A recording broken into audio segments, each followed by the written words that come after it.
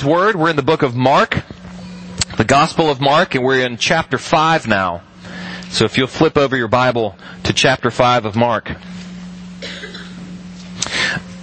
You know, one of my favorite movies, and one of the movies that's kind of just always on whenever you turn on the TV in the middle of the day. Not that I ever watch TV in the middle of the day, of course. But The Shawshank Redemption, which is... Eric, you actually said it before I did. That was amazing. Wow. If you are like Eric and you watch The Shawshank Redemption all the time in the middle of the day when you're supposed to be working, you will remember one of the characters who has been in prison for all of his life. And at the end of his life, he gets released. And he gets released kind of out into the regular world. And his story is a sad one because he doesn't really know what to do with himself. He doesn't know how to handle being released from the prison, the bondage that he's been in his whole life. If you read stories of real prisoners being released, you actually hear some similar things. They oftentimes talk about it as one of the most fearful days in their lives. We would think that it would be some, exuberant joy. I've just been released from prison. But usually for guys who have been there at least 3 to 5 years or more, it's a very fearful day. It illustrates what we've said before, which is a known dysfunction is oftentimes easier than an unknown function. It's scary sometimes to be released from bondage. Well, we're going to read a story about Jesus releasing a man from a sort of prison, from the bondage that he has been held under. And we're going to see not only how we are to respond when we are released from bondage, but more clearly even who Jesus is in this passage. So let's turn our attention to Mark chapter 5. I'll be reading verses 1 through 20. They came to the other side of the sea, to the country of the Gerasenes. And when Jesus had stepped out of the boat, immediately there met him out of the tombs a man with an unclean spirit. He lived among the tombs, and no one could bind him anymore, not even with a chain. For he had often been bound with shackles and chains, but he wrenched the chains apart and he broke the shackles in pieces. No one had the strength to subdue him. Night and day among the tombs and on the mountains he was always crying out and cutting himself with stones. And when he saw Jesus from afar, he ran and fell down before him. And crying out with a loud voice, he said, "What have you to do with me, Jesus, Son of the Most High God? I adjure you by God, do not torment me." For he was saying to him, "Come out of the man, you unclean spirit." And Jesus asked him, "What is your name?" And the demon replied, "My name is Legion, for we are many." And he begged him earnestly not to send them out of the country. Now, a great herd of pigs was feeding there on the hillside, and they begged him, saying, "Send us into the pigs, let us enter them." So he gave them permission. And the unclean spirits came out and entered the pigs, and the herd, numbering about 2,000, rushed down the steep bank into the sea and drowned in the sea. The herdsmen fled and told it in the city and in the country, and the people came to see what it was that had happened. And they came to Jesus, and they saw the demon-possessed man, the one who had had the legion, sitting there, clothed and in his right mind. And they were afraid. And those who had seen it described it to them what had happened to the demon-possessed man and to the pigs, and they began to beg Jesus to depart from their region. As he was getting into the boat, the man who had been possessed with demons begged him that he might be able to come with him. But Jesus did not permit him, but said to him, "Go home to your friends and tell them how much the Lord has done for you, and how he has had mercy on you." And so he went away and began to proclaim in the Decapolis how much Jesus had done for him, and everyone marveled. This is the word of the Lord. Let's pray. Father, we do thank you for your word. Thank you for this description that we see of Jesus as the bondage breaker.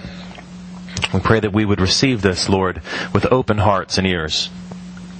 And I pray, Lord, that the words of my mouth and the meditations of all of our hearts would be pleasing to you. We pray in Jesus' name. Amen. Well, this story begins on a lake. Let me just give you a little bit of the setting here. Jesus has just actually done another miracle. We haven't talked about this in our sermon series, but Jesus has just calmed the storm. He and his disciples have been out on the middle of a really big lake, and a big storm has come up, so much so that they thought their boat was going to sink. And Jesus has shown his power and his authority over the wind and the waves. And now they have kind of sailed to the other side of the sea, and they've landed in a different part of the country. Now we get some clues to what kind of country they're in. If you have ears to hear and eyes to see, you start to recognize what kind of place this is. First of all, they're on the other side of the sea, Mark tells us. This is a place that's mostly Gentile country. And when I say Gentile, I just mean not Jewish.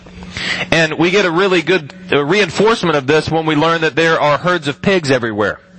Pigs, for Jews, would have been unclean animals. They wouldn't have kept pigs, they wouldn't eat them, they wouldn't tend them. So the people that would have been keeping pigs would not have been Jewish.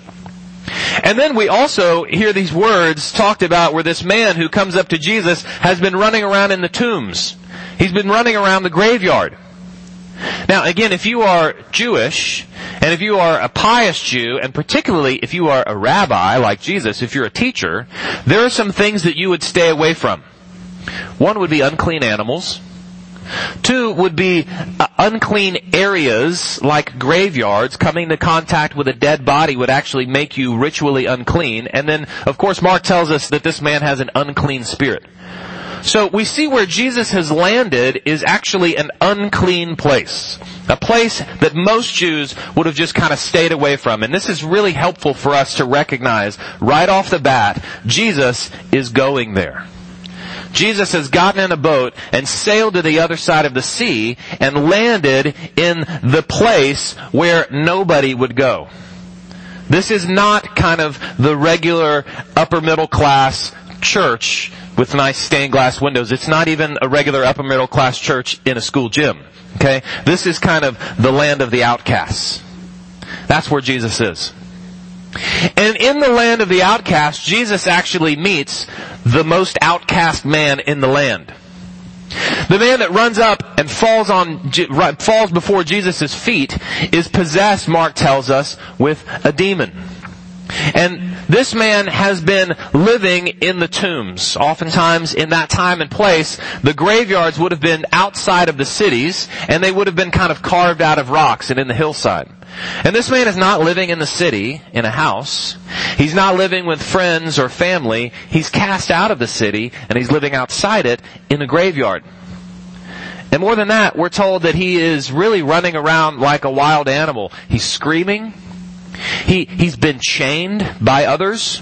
The people of the town have actually tried to chain him down and put shackles on him so that he won't hurt others or himself, but he's so strong that he breaks them. So nobody, even though they continuously try, can actually chain him down and keep him from hurting himself, which is what he's doing. Mark tells us he has been either throwing himself against the rocks of the tombs or cutting himself with rocks. The picture we have is really of a wild animal. That's the image that you get that Mark is painting here. It's like a dog, a rabid dog on a chain. I have a scar here on my face. When I was a kid, I was walking down the sidewalk and this dog started barking behind the fence. It was an enormous 200-pound Cujo-like, actually I have no idea what kind of dog it was, but I was scared. I was scared of this dog, and so I ran and I tripped and I busted my face. The image that we get here is actually of a dog, an animal, a wild thing that is barking and howling and beating himself up and is chained and keeps breaking the chains. Okay, whatever mental picture you have of human flourishing, whatever that looks like in your mind, this is the opposite of it. Okay? I want to pause for us here for just a second to just say this. When we start talking about these kinds of situations and we read these stories in the Bible, I think it's really tempting for us to kind of check out and go, all right, demon possession, dudes running around in a graveyard, naked, it looks like that just doesn't happen in our world. Pause for just a second and let's think about that. But before you kind of check out, let's just think about what happens in our world. The world that we live in has a 9, 10-year-old girls getting sold into slavery. Okay, the world that we live in has entire schools of elementary school children kidnapped and held for ransom. The world that we live in has people imprisoned for all of their lives or killed because of their faith. That's the world that we live in. It's all around us. If you turn on the news or open up your computer and read the news, you will find that these things happen. And honestly, if we bring it even closer to home, these kind of things happen in our own city. We feel like we live a pretty sheltered life usually in New Braunfels. It's a great place. But did you know that there are a lot of people in New Braunfels who struggle deeply with mental illness and are treated oftentimes like this man? Just kind of cast out without any kind of treatment, without any kind of care. There are children in New Braunfels who do not have a home, who have no place to go and get a hot meal.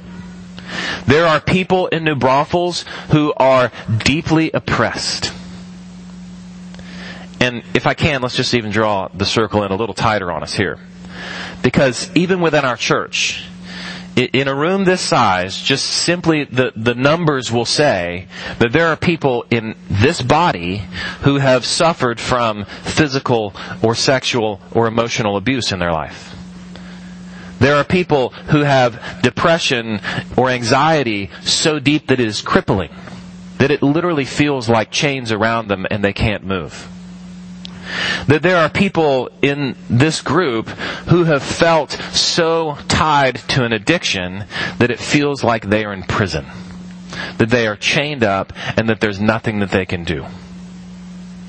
And isn't it interesting when we usually feel chained, when we usually feel kind of like we are somehow fettered in some way, that we turn to things like other addictions or alcohol or pornography or things that we feel like are going to make us feel really free. And of course, they make us feel even more chained. Friends, if that's you this morning, let me just point out the main thing that I want you to know from this passage. And that is that Jesus releases people from bondage. This is what Jesus does. He releases people from bondage and restores them to humanity. Let's just spend a few minutes looking at the character of Jesus displayed here in three ways: His power, His authority, and His mercy. First of all, His power. What happens when Jesus comes and He meets this man? Well, the man, or the demon actually speaking through the man, says this. He says, Jesus, he knows his name, Son of the Most High God, we beg you, don't torment us. Now that is an ironic thing to hear. This demon that had been literally tormenting this man, that's what he had been doing to this man, begs Jesus not to torment him. And then when he reveals his name, he says, my name is Legion. That name, if you look it up in Greek, it really just means kind of a great many or a great number. But there's actually deeper implication too in this time and place. Because the Roman army had a unit called a legion. You know, it's like a squadron or whatever it is a group of soldiers, and it was like 6,000 or 7,000 soldiers would be a legion of soldiers. So the implication here is that Jesus isn't just dealing with one demon or even a couple. He's dealing with an army of demons. And it's the army of demons who is deathly afraid, who is begging Jesus not to torment them. Friends, that is power displayed. Related to that closely is Jesus' authority that's displayed here. Did you notice that when this man comes up to Jesus, Mark tells us he falls at his feet? It's not because he tripped. It's because he's kneeling. He is kneeling before the one that he knows is supreme authority. Even in the words that the demons used to Jesus, what have you to do with us, Jesus, Son of the Most High God? They recognize exactly who Jesus is. I was reading a story the other day, an account of, for whatever reason, a baseball game. I don't know how I landed on this story, but a baseball game that was played in Cuba, and Fidel Castro was batting, and Hugo Chavez was pitching. Okay, so it was the Venezuelans and the Cubans playing in Cuba, like it was like this happy communist baseball game going on. And in the midst of this, they're recounting Chavez pitching to Castro. And the first pitch that he throws doesn't even make it to the plate, right? Okay, so there's a ball. Well, the next one actually comes right down the middle and it's a strike. And it goes on like this for a little while until the count is full. 3 balls, 2 strikes. What's going to happen next? And as Castro is lined up, the pitch comes right down the middle and the umpire says, strike!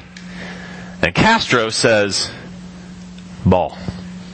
And he walks to first base. And everybody just kind of goes, play ball. That's an authority move right there.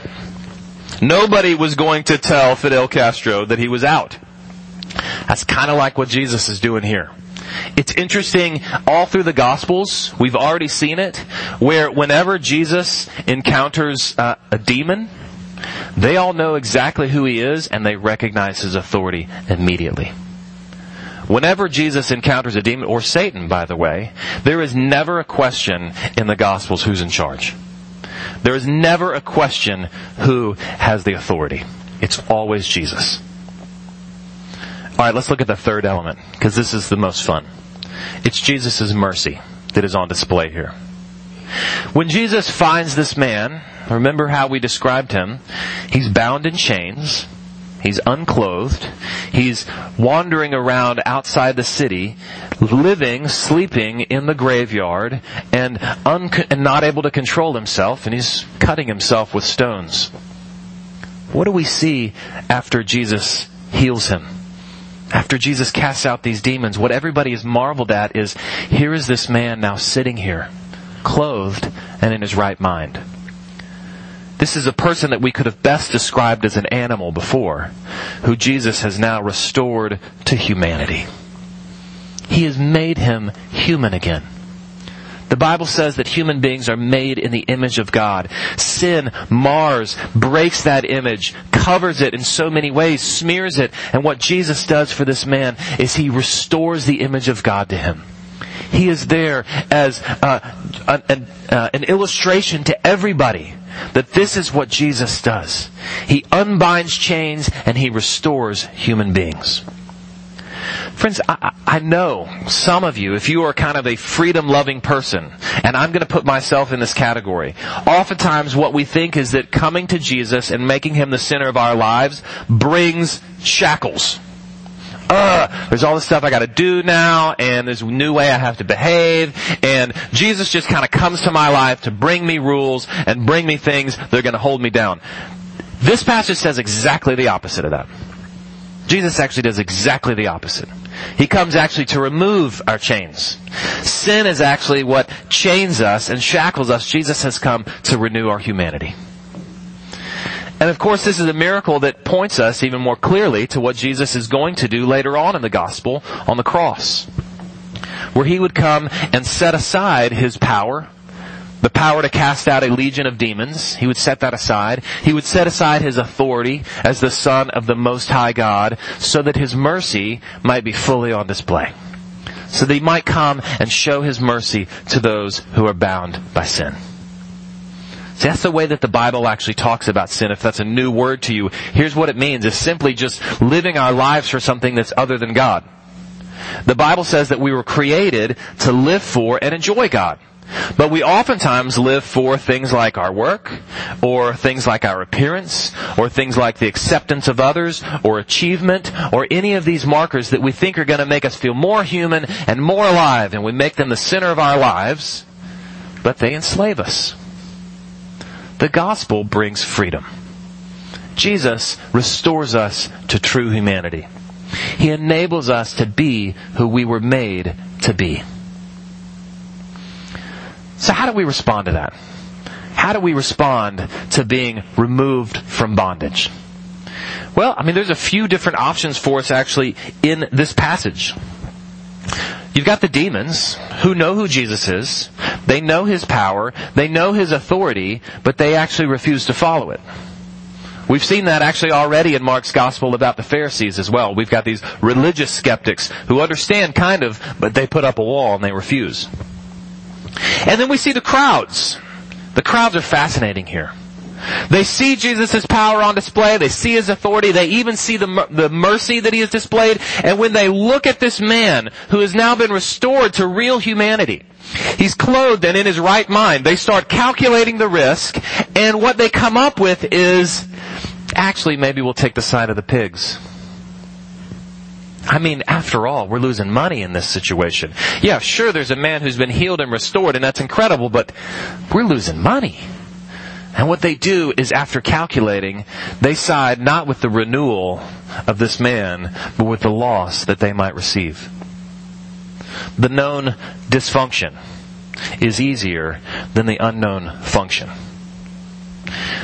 The idols that oftentimes grip our hearts are easy for us to just continue with, because really what Jesus wants to do is to set up shop in the middle of our lives and displace everything else. Now, let's not pull any punches here. That's what Jesus wants to do in your life and in mine. Set up shop right in the middle and displace everything else that's in the middle. And that's kind of scary. These crowds realize that. And they decide, you know what, Jesus, actually, we'd just rather you leave. We're just fine with our pigs. Or we respond like this man did. And this is fascinating, isn't it? His life is transformed. His life is transformed such that he wants nothing else except to put Jesus at the center of his life. He wants to follow Jesus wherever he goes. And Jesus tells him something fascinating. He says, I want you to go home and just tell your friends. Jesus sends him out as a missionary, and his mission field are his friends. It's his home. He says, stay put and tell the world about the mercy of God and what He's done for you. It's exciting for us. In fact, our church is going to take a mission trip this summer. I want all of you to go. It's exciting to go somewhere and to feel like you are moving out and serving and proclaiming the good news. But do you know, most of the time, Jesus sends us on mission to our home, to our friends and our family. Let's just talk practically for just a second and then we'll close. How do we put this in place in our lives? Well, I think there's two questions that I'd love to end with. The first is this. Where are the places in our lives and in our city where we can actually follow the example of Jesus in restoring the image of God to people? Where are the places where we are seeing that image marred and broken, that we might be a part of restoring the image of God to others, to see real and true humanity, to see real human flourishing come about? Are there places where you could simply sit and help a young man learn how to read? Are there places where we can feed people and, better yet, teach them how to feed themselves? Are there places where we can come alongside and serve so that we can simply see the true humanity see their true humanity and the image of God displayed in them?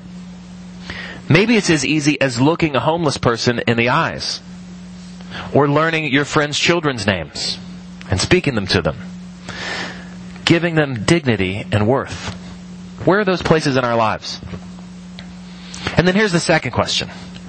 How might we follow the example of this man who was healed, as ourselves, those who have been released from bondage, to simply go and tell our friends about it, to tell our friends of the mercy of God that has been shown to us? There's one easy step I think that we can take, and we saw it just a few weeks ago. Do you remember when we read the passage about Levi the tax collector, also called Matthew? And Jesus comes and He calls him and He converts him, and Levi, this tax collector, not only leaves his tax collecting, but the next thing he does that we see is he throws a dinner party. And he invites his work friends, his tax collector buddies, and he invites his church friends, his new church friends, Jesus and His disciples, and they come and they have dinner together. That sounds kind of radical, but it's pretty normal. Just introduce your friends to your friends. That's a great first step. Just have a meal and introduce somebody you don't know is in the church with somebody that is one of your church friends. And maybe you can start talking. And maybe the Lord will open doors to deeper conversation. And maybe the Lord will give you the opportunity to say, this is where my hope is. The Lord has had mercy on me. Isn't He wonderful? Let's pray that the Lord would enable us to do both of those things, not only this week, maybe even today. Pray with me now. Lord, we thank you for your mercy displayed here, your power, your authority. It's good that we know who you are.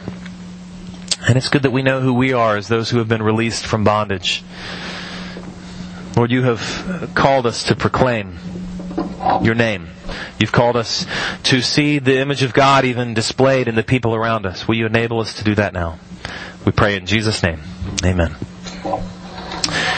We'll spend a few minutes